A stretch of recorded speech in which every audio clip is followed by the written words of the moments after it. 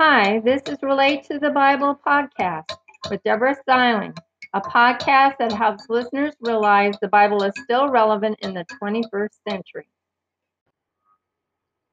Hello, this newest episode of Relate to the Bible is called Those Allowed to Eat the Holy Things Dedicated to the Lord God. It's from Leviticus chapter 22, verses 1 through 33. You also can find it at Books of the Bible in Smaller Chunks at https://Bible in Smaller Chunks, BIBLEINSMALLERCHUNKS.blogspot, blogspot.com.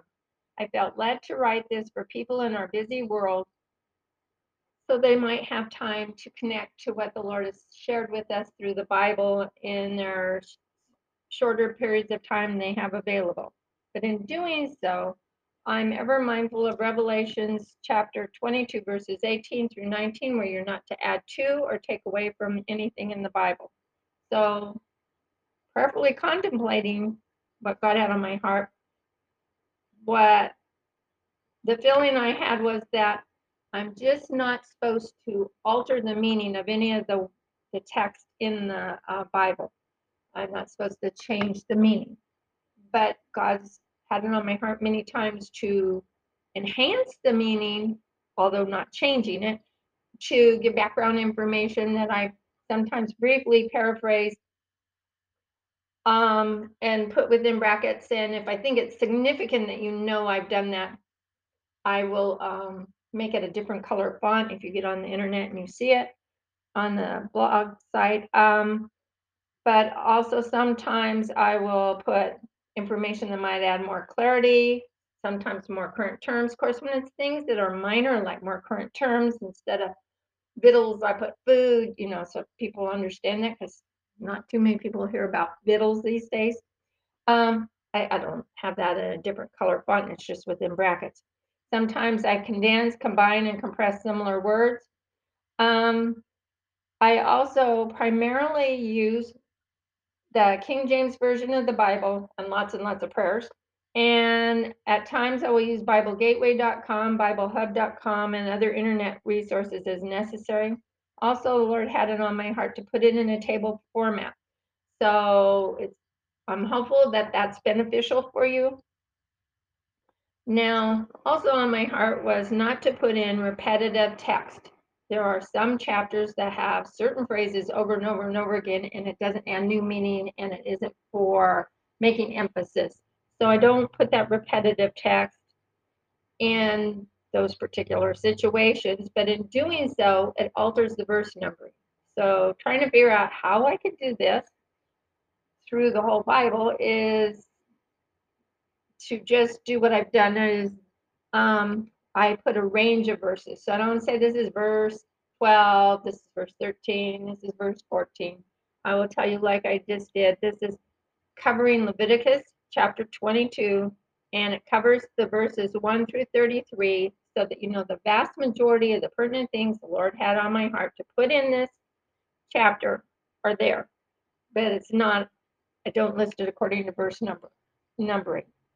Also, if I get to a situation where there's foretelling of a future event, I'll say, there's an asterisk, it's foretelling of a future event. And if I can summarize it briefly after I read that passage, I will. Sometimes I can't or don't have time to. And when we get to when Jesus is spoken in the New Testament, his words will be in red. Okay, those allowed to eat the holy things dedicated to the Lord God. The Lord spoke to Moses, saying, "Speak to Aaron and his sons, so they restrain themselves from touching the holy things." Sacrificial, I have within brackets, sacrificial foods. That's what the holy things is referred to. The children, which is the people of Israel, consecrated to me, so they don't profane my holy name. So I will tell you, within brackets it says, or within brackets, or something like that, so if I've added something. Okay, say to them, any of the priests of your descendants who have any uncleanness shall be cut off from my presence. If he touches the holy things, which is the sacrificial foods, that the people of Israel consecrated to me, I am the Lord. Any of your descendants who is a leper or has a discharge shall not eat until he is clean. Anyone who touches anything that is unclean of any kind, the dead, or a man who has emitted semen, and any creeping creatures that made him unclean, he shall be unclean until evening, and shall wash his body in water, and shall be clean after sundown. He shall eat of the holy sacrificial things, for it is his food. He shall not eat an animal that has died of itself, or is torn by beasts, and defile himself with them. I am the Lord. They shall keep my ordinance ordinance is kind of like a rule, a law, to not eat holy food when they are unclean, lest they bear the guilt of it and die if they profane it. I, the Lord, do sanctify them. No stranger or hired servant or one who lodges with the priest shall eat the holy sacrificial food. If a person is born in the priest's house or he buys a person, they may eat of his meat. I have slash food because sometimes they call it meat, sometimes food. If the priest's daughter is married to a stranger, she may not eat of the offering of the holy sacrificial food. If the priest's daughter is a widow or divorced and has no child and has returned to her father's house to live like when she was young, she may eat of her father's meat slash food, but no stranger may eat of it. If a man eats of the holy sacrificial food without realizing it, he shall add 1/5 more to it and give it to the priest. They shall not profane the holy sacrificial food which the priests of Israel offer to the Lord, or they would bear their guilt. And when they eat the holy sacrificial food, for I, the Lord, do sanctify the priest and the sacrifices. The Lord spoke to Moses, saying, speak to Aaron, his sons, and all the children, which is the people of Israel, to say to them, whoever is of the house of Israel or a stranger in Israel who offers for his vows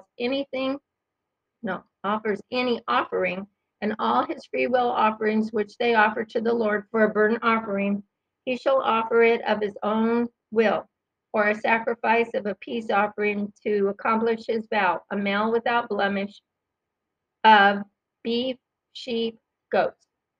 But it won't be acceptable for you if you offer any animal that has a blemish, is blind, broken, injured, or has an ulcer or a discharge, scurvy or a scab, is bruised, crushed, or broken, or cut. And it shall not be offered for any offering to the Lord in your land, or to make an offering of fire with them upon the altar of the Lord. You may use a bull or a lamb that has a limb that's too long or too short or deformed or lacking any of its parts for a free will offering, but it won't be acceptable for a vow. So they can use those for the free will offering, but not for the vow. Neither shall you offer any of these blemished animals purchased from a stranger's land as sacrifices to the Lord, of any of these which are corrupt and unlawful sacrifices, and their blemishes are in them, and they shall not be acceptable for you. The Lord spoke to Moses, saying, when a bull, sheep, or goat is brought out, and it shall be with its mother 7 days. From the 8th day on, it shall be acceptable for an offering made by fire to the Lord, whether it is a cow or a female sheep.